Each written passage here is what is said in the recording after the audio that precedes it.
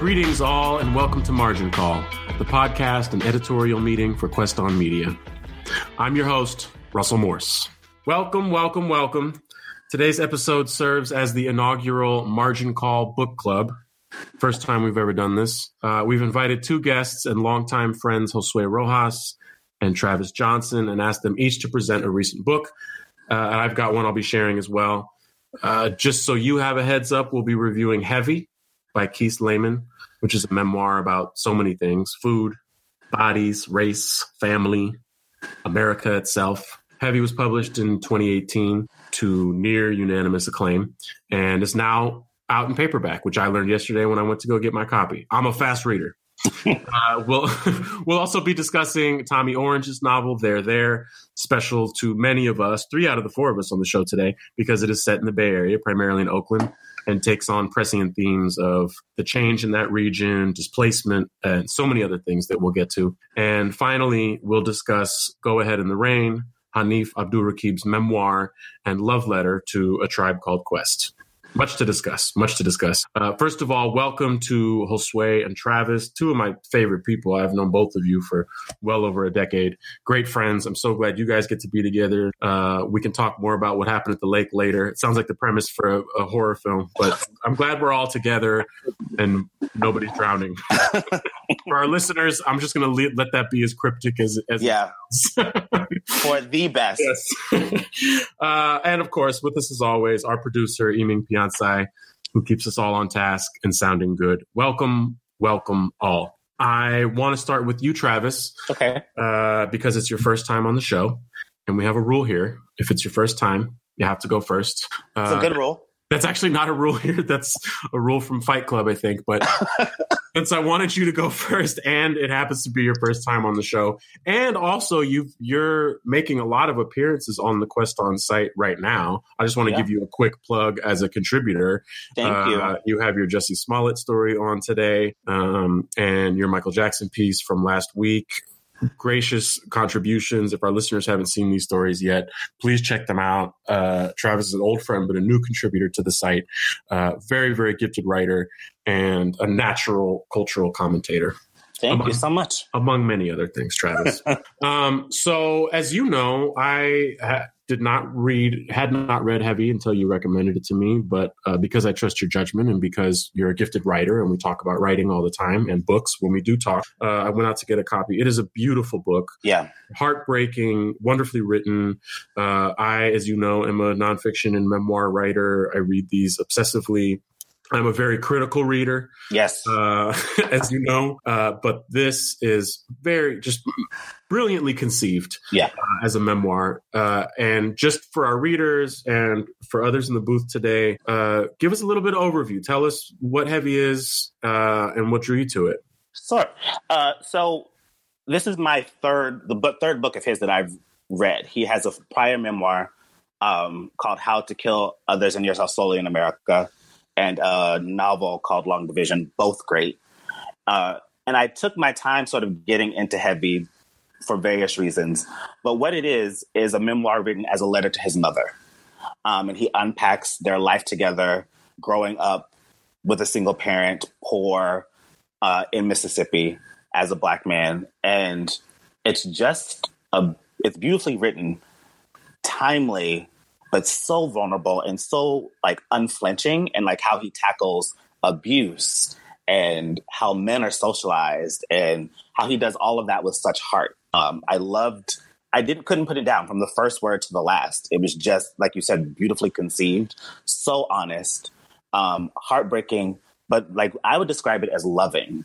And it struck me because there are not many writers at all, but I don't find a lot of books by men that are written with so much love and so much forgiveness in them about what he's tackling in the book. And so that's why I loved it. And that's what made me think of you, because I think of you as a very similar writer. And I don't suggest many books to you because you are hard to please. But I thought that you would really love this and really like resonate with it, because a lot of the same things that he talks about, I find in your work at approximately the same time, but in a different area, but with so many similarities. I was going to say the same thing about your own writing. I mean, obviously, there's plenty of biographical overlap between you and this author, but also, as you mentioned, I mean, this is something that we talk about, you and I, all the time, but how rare it is to find an authentic sounding voice that's able to talk about being a man.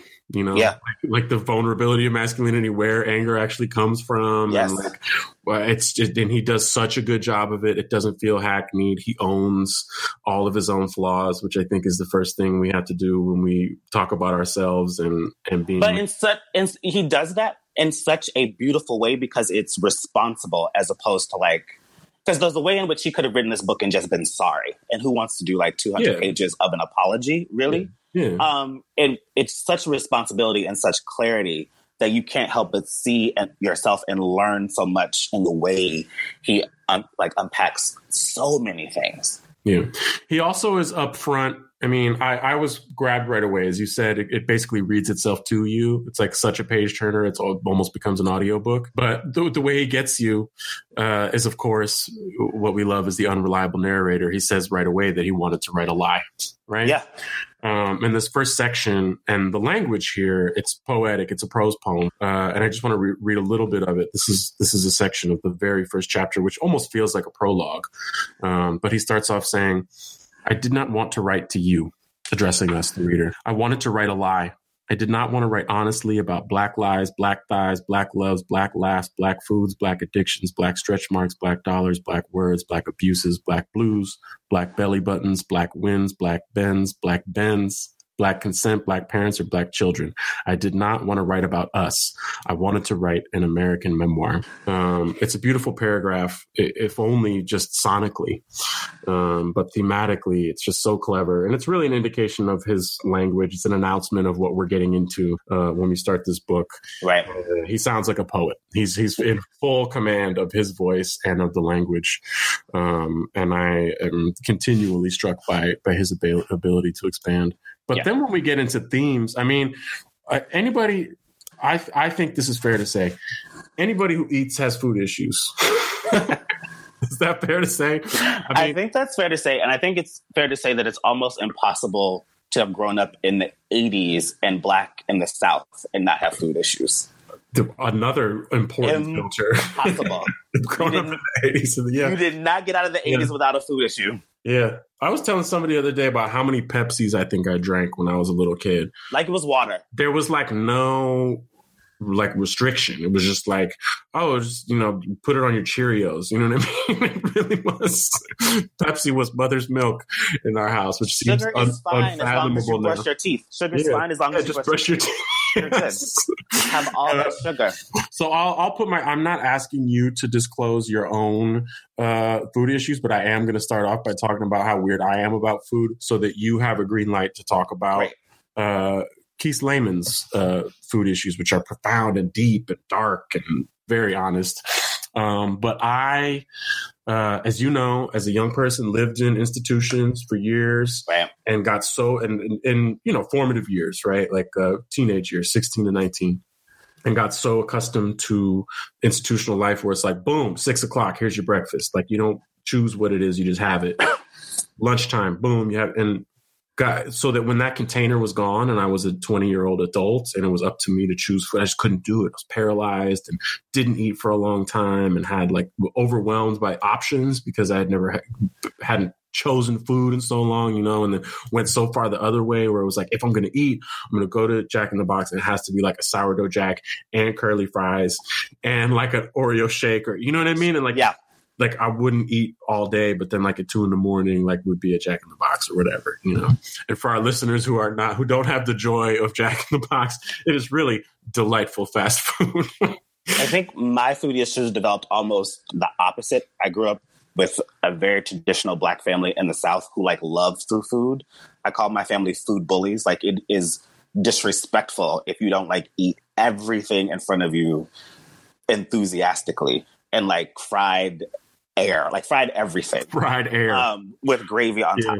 I think that's at the county fair. Yeah. And so that's how I sort of developed these eating habits and food as comfort. And so then when I got into high school and all those anxieties that come with being gay, Black in 1992. Damn. Everything that I was uncomfortable in Nashville, and the buckle of the Bible Belt. Food was like a go-to. So that absolutely struck me, how he weaved in, and he didn't even explain it. And I think he didn't even have to in the book, where he turns to food for comfort when he goes from an argument with his mom or seeing his mom, and then he's drinking or eating everything, and how he breaks in his weight. He's hyper aware of how much he weighs at every stage in the book, and how his body feels, and the proximity of his thighs to each other, and how that makes him feel about himself.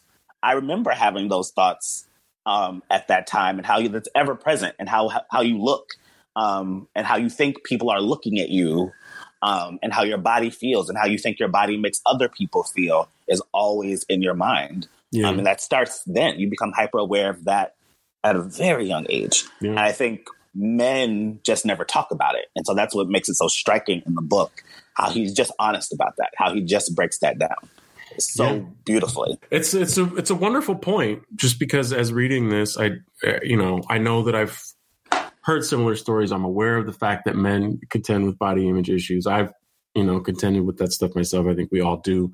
We just don't talk about it, which is kind of the classic male problem, which is why it was so affecting to hear him talk about it, honestly. It's something that we shy away from, because we shy away from things that make us appear weak, so expressing insecurity about your body, which is a symbol of strength, it's a different issue from female body issues that have, or they're loaded in their own ways that are sexual. But this really is about virility and strength, and if you're if you don't just communicate that with your body, you're weak. Yeah. I want to. Actually brings into my favorite few lines of the book. Please share. Because he uses body in so many different ways in the book. But my favorite paragraph, I guess, is, "My body knew things my mouth and my mind couldn't, or maybe wouldn't express. I knew that all over my neighborhood, boys were trained to harm girls in ways that girls could never harm boys.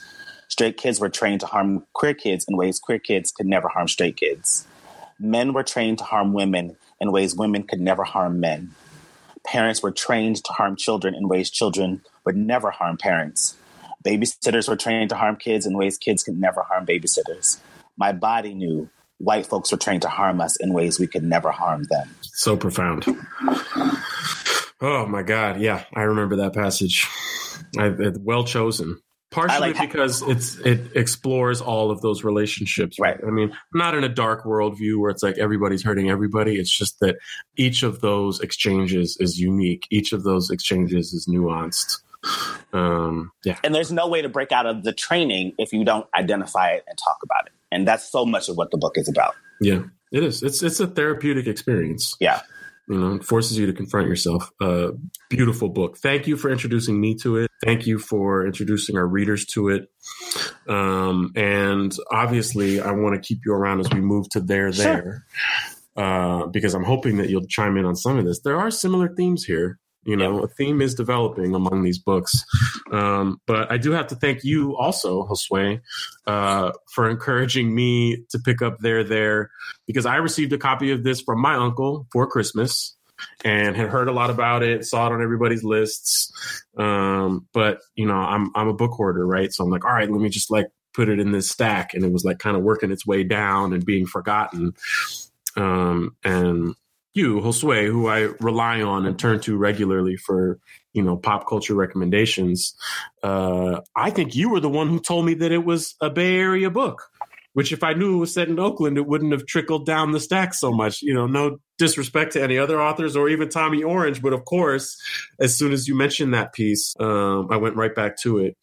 So I want to give you a chance to give us a brief overview. But part of the reason this is so relevant for you and I, Josue, and so many other people, but you and I in particular, Josue, are always having conversations about San Francisco and the Bay Area. You and I both grew up there and have witnessed changes at different points. I've been gone for a long time, and much of my experience of these changes in, kind of a savvy street level way comes from you. you know, and when we have these conversations, we have to use exhibits, and I would count There There as an exhibit in the case of our rapidly changing home in the Bay Area. But that's just one of many themes in there. So tell us a little bit, for those who haven't read it, give us an overview of There There and how you came to it and why it spoke to you. Well, firstly, thanks for having me, man. I think, this book just kind of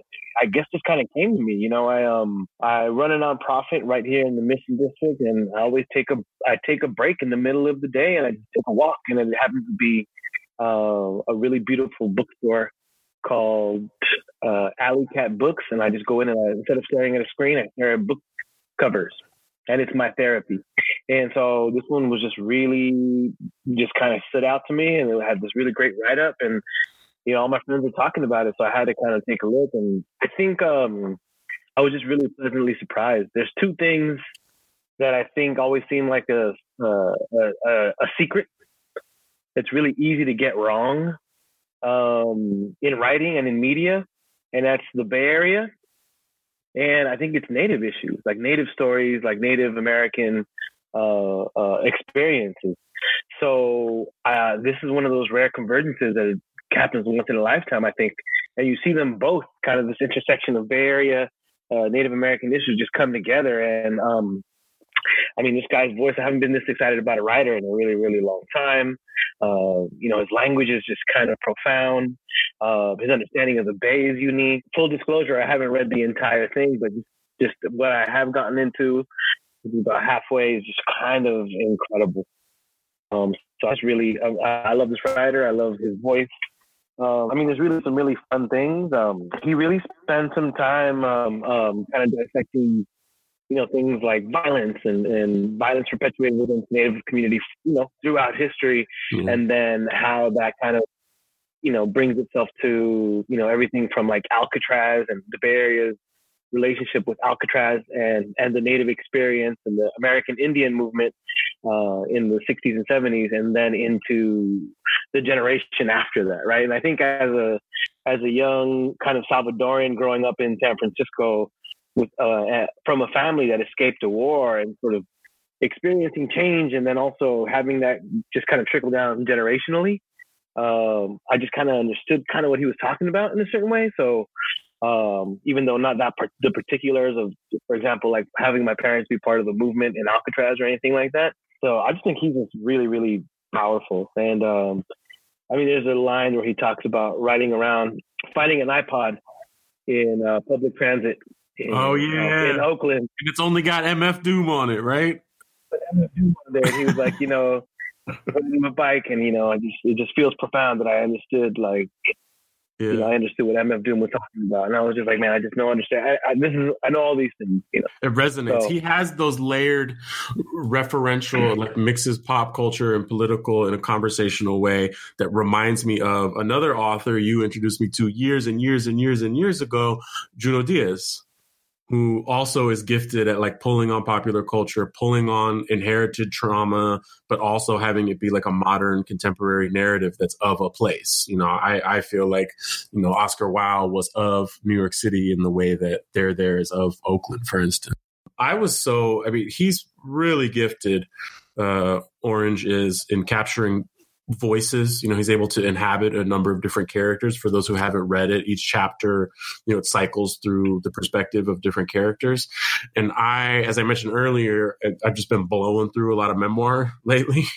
So when I picked this up, even though, it said a novel on the cover and I knew it was a novel, when I was reading the first chapter, I thought that this was Tommy Orange's memoir, because that voice was so authentic. And then when I get to the second chapter, it's a completely different person. In a lot of ways, and this happens a lot when you and I are sharing art back and forth, but like there were so many things in here that reminded me of our own creative process. It's like that chapter in the second chapter, that character, he's like a filmmaker, but like also a graffiti artist and like kind of a hood kid, but like also kind of square, but like he's Native, but he looks white. It's like, these are so many experiences that you and I, and just MF Doom is in there. It's like the idea of chapter 2 of one of the most loved fiction pieces of fiction of this past year is set in Oakland, and it's about a kid looking at graffiti on BART. It just like felt like home. That really settled nicely with me. I want to ask you about your thoughts on how Orange writes about what we call displacement, gentrification. It's a big theme throughout the book. I know that you're in San Francisco and from San Francisco, but the Bay is the Bay. What do you think about his version of the changing place that we're from? I mean, I think it's just one of those things that kind of gets it right. It's hard to write about gentrification and about change of a space and have it not sound kind of like bitter, in a certain sense, like, oh yeah, these things are changing. This isn't there anymore. And like, we make, sometimes you and I just, instead of crying, we like to make fun of it and be like, well, it's just changed, changes. And, you know what I mean? This is kind of unnatural, right? Everything from when it inspires violence, right? And this isn't in the book, but in the mission, we had these wave of fires in 2014 and 15 that accidentally started and made it so that people had to get displaced and leave, and landlords were just being kind of vicious at this time. And I just think like, all right, like we're talking about the .com boom, then like what I call the later in the from the .com boom, the mid 2000s boom that started with the iPhone apps. Like I think the .com boom swelled and then left, but the app boom that came after cell phones came about, I think really has basically made gentrification really, really powerful here in the Bay Area, and it's not leaving. You know what I mean? Right. It's only growing. It's only becoming more powerful. And I think like to be able to document this, I've tried several times, and I have, succeeded in different art projects, kind of trying to get the voices of my friends to speak about gentrification, right? To personify it or to talk about it. And I think, a Native American time frame, like it's kind of crazy. Like when you see like someone who comes to San Francisco and they're like, well, I've been here for all of 5 years and really changes are crazy, And then, you get the other ones that are like, I've been here for 10 years. Oh my God, I remember that thing. And then and I came in the 80s and I was like, man, it's been 30 years of seeing these changes, right? Yeah. But we don't have the breadth of time that Native Americans have. It's like, oh, you want to talk about changes and the stuff that, your family is with us. So let's talk about, you know what I mean? Let's talk about, a real, breadth of seeing how, this land has been used and, to an extent, actually, no, entirely, completely stolen. Yeah. And therefore, people, and things like, how do you bear witness to that? How do you talk about those things without kind of, I always make fun of, like when a kid's trying to explain something to you and they just can't get the words out. They're like kind of panting, kind of crying, kind of angry. And it's so immediate and it's just so hard to articulate at that moment. I think that kind of trips people up and when they're trying to make art about things that are this powerful. But I think, Tommy Orange is cool, calm, collected, and he's able to gather his words. And I think, that's really commendable as an artist. Yeah, he's very clear-headed in his voice, and his criticisms are kind of like laser pointer. You know what I mean? He's not like throwing a Molotov cocktail at the Apple store. You know what I mean? He's just like roasting individual fools.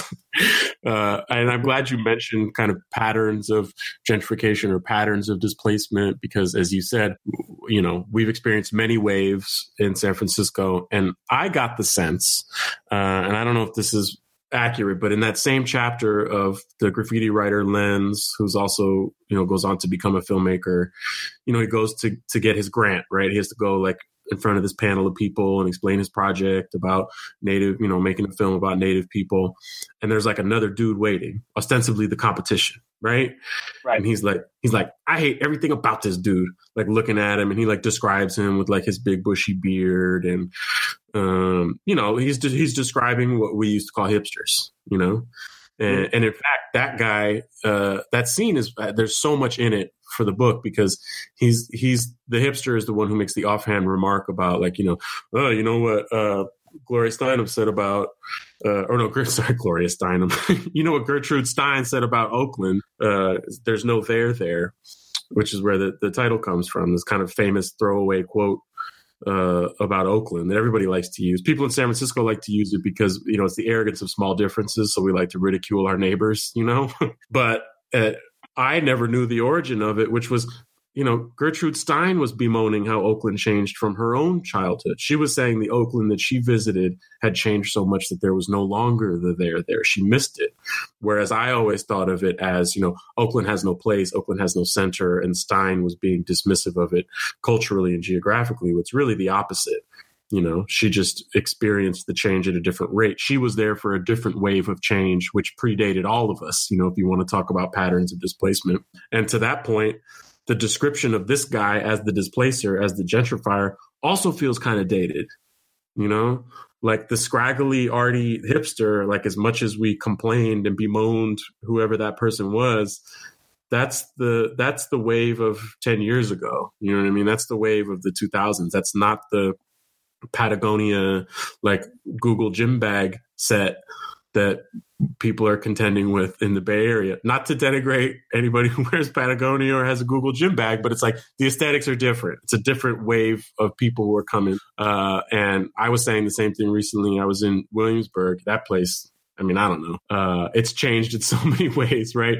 But it's kind of corny now, and it makes you miss. It's funny because you miss hipsters. It's like, wow, I don't know, man. They were cool. Like at least they were like making art, or they were in a band or something. Like all these guys look pretty cheesy, right. that I see walking past me at Kellogg Diner. And I think the quote from brunch that day was "R.I.P. hipsters." At least they believed in nothing.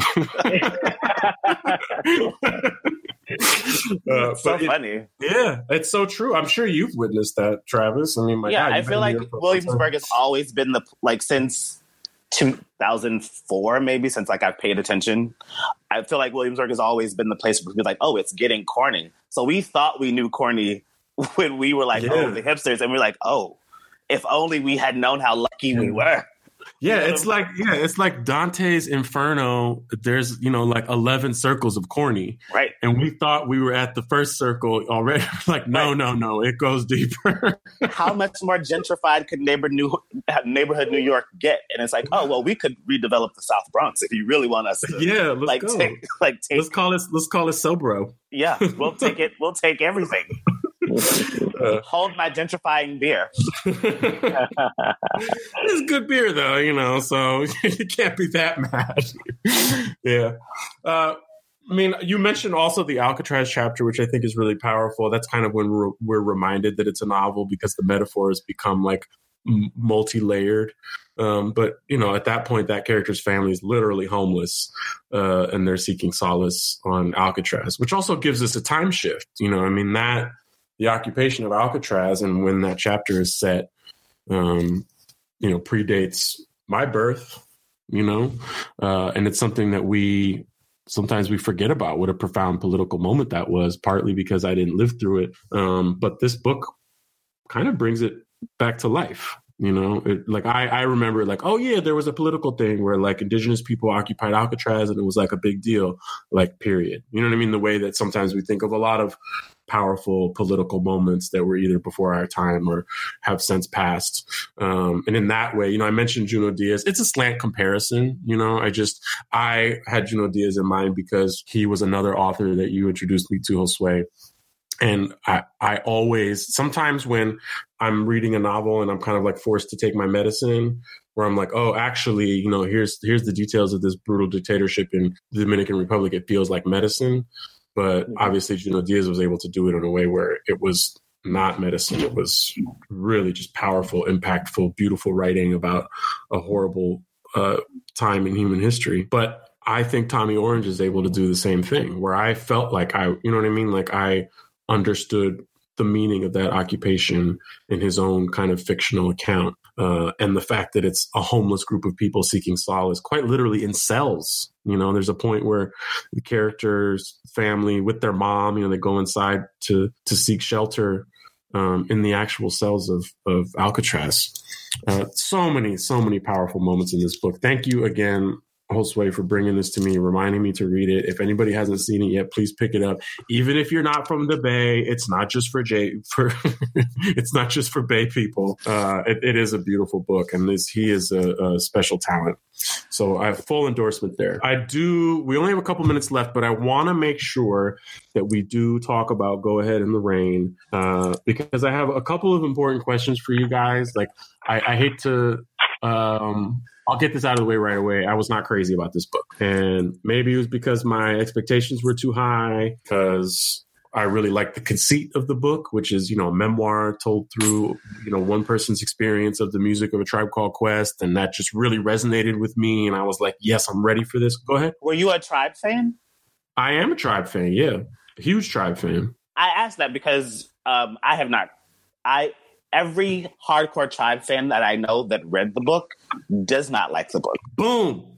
There you go. It's like, if if you love this band, right, then you should be able to mirror that experience to someone else's experience. But it's like, I don't want to make any accusations out here in public, but I was like reading this book like, bro, did this guy just watch the documentary about A Tribe Called Quest and then decide to write a fictional account of him being a fan? Because there's no meaningful information in here. You know what I mean? Like, I can tell you that like a girl named Hannah made a mixtape for me with Midnight Marauders songs on it. And her dad was a rabbi and she was a graffiti artist, and she had baby blue Adidas shorts, and we made out on her bedroom floor. Wherever you are, Hannah, shout out. Those are immediate. Like, it's like I can taste Garcia Vega blunts in my mouth. Didn't know where that was going to end, but I like where you went with it. Garcia Vega blunts. Many other things too. Hannah was a very sweet girl, and we smoked a lot of blunts in those days. And, he makes attempts at those kinds of memories, but I'll tell you two things that got me, right? Like, fine. I really, like I said, I don't want to pull this out. I don't want to like dog this book. I just want to be honest about my opinion about it. But here are two things that are in dispute, and I need you guys to help me figure out how this got past an editorial board. Number one, and I'm going to talk about the Bay Area again, so you got to give me a break. He's listing all the photographs of people who are on the cover of Midnight Marauders album, right? Because that's the one where it has like pictures of a bunch of people. Said that was Midnight Marauders, right? Sway? Yeah, everybody has a picture of the head with the headphones on. Picture of the heads with the headphones on. It's like a who's who of hip hop at the time. And it was like a really big deal because you could pick people out and be like, oh shit, like Ice-T is on a Tribe Called Quest album cover. Like, that's trippy, And the guys from the Pharcyde are on there, right? So he mentions the Pharcyde and he describes them as a Bay Area hip hop group. And anybody who knows anything is that if the Bay has beef with any region, it's LA. Because they always steal our shit and get credit for it. I'm looking at you, Snoop. All right? I won't hesitate to call Snoop out because he'll be the first one to come on here and say, I got all my game from the Bay. But, Pharcyde obviously is from LA. They're a great band. I love them, but they're so LA to me. You can just throw them on and they sound like LA. They have a song about meeting a girl on Crenshaw. You know what I mean? And the fact that he could get that wrong is like, bro, like, you not only do you not listen to Tribe, but you actually probably don't listen to hip hop. I know that's crazy, right? Like, again, but I don't know. I think that's pretty fair, right? Or at least your editor didn't listen to hip hop. Whatever, You also don't Google. Yeah, not everybody. Yeah, where does that idea even come from? It's not even like an easy mistake to make. Okay, the second one is much more egregious because the claim is more serious. Obviously, he pulls in a lot of political moments from the time. So he talks about Rodney King, right? Which was an incident that unfolded throughout the mid-'90s, from the actual incident and the footage to the trial, and that eventually led to the riots. And he's talking about Rodney King in relationship to Black Lives Matter, right? Like the generational shift, or what is the divide now? He's saying we've seen so much footage of so many Black people being killed by the police. And in that context, he says that the police beat Rodney King to death. I'll give you the actual quote. Josue, I sent this to you in a text message. Do you remember this? I took a photo of it.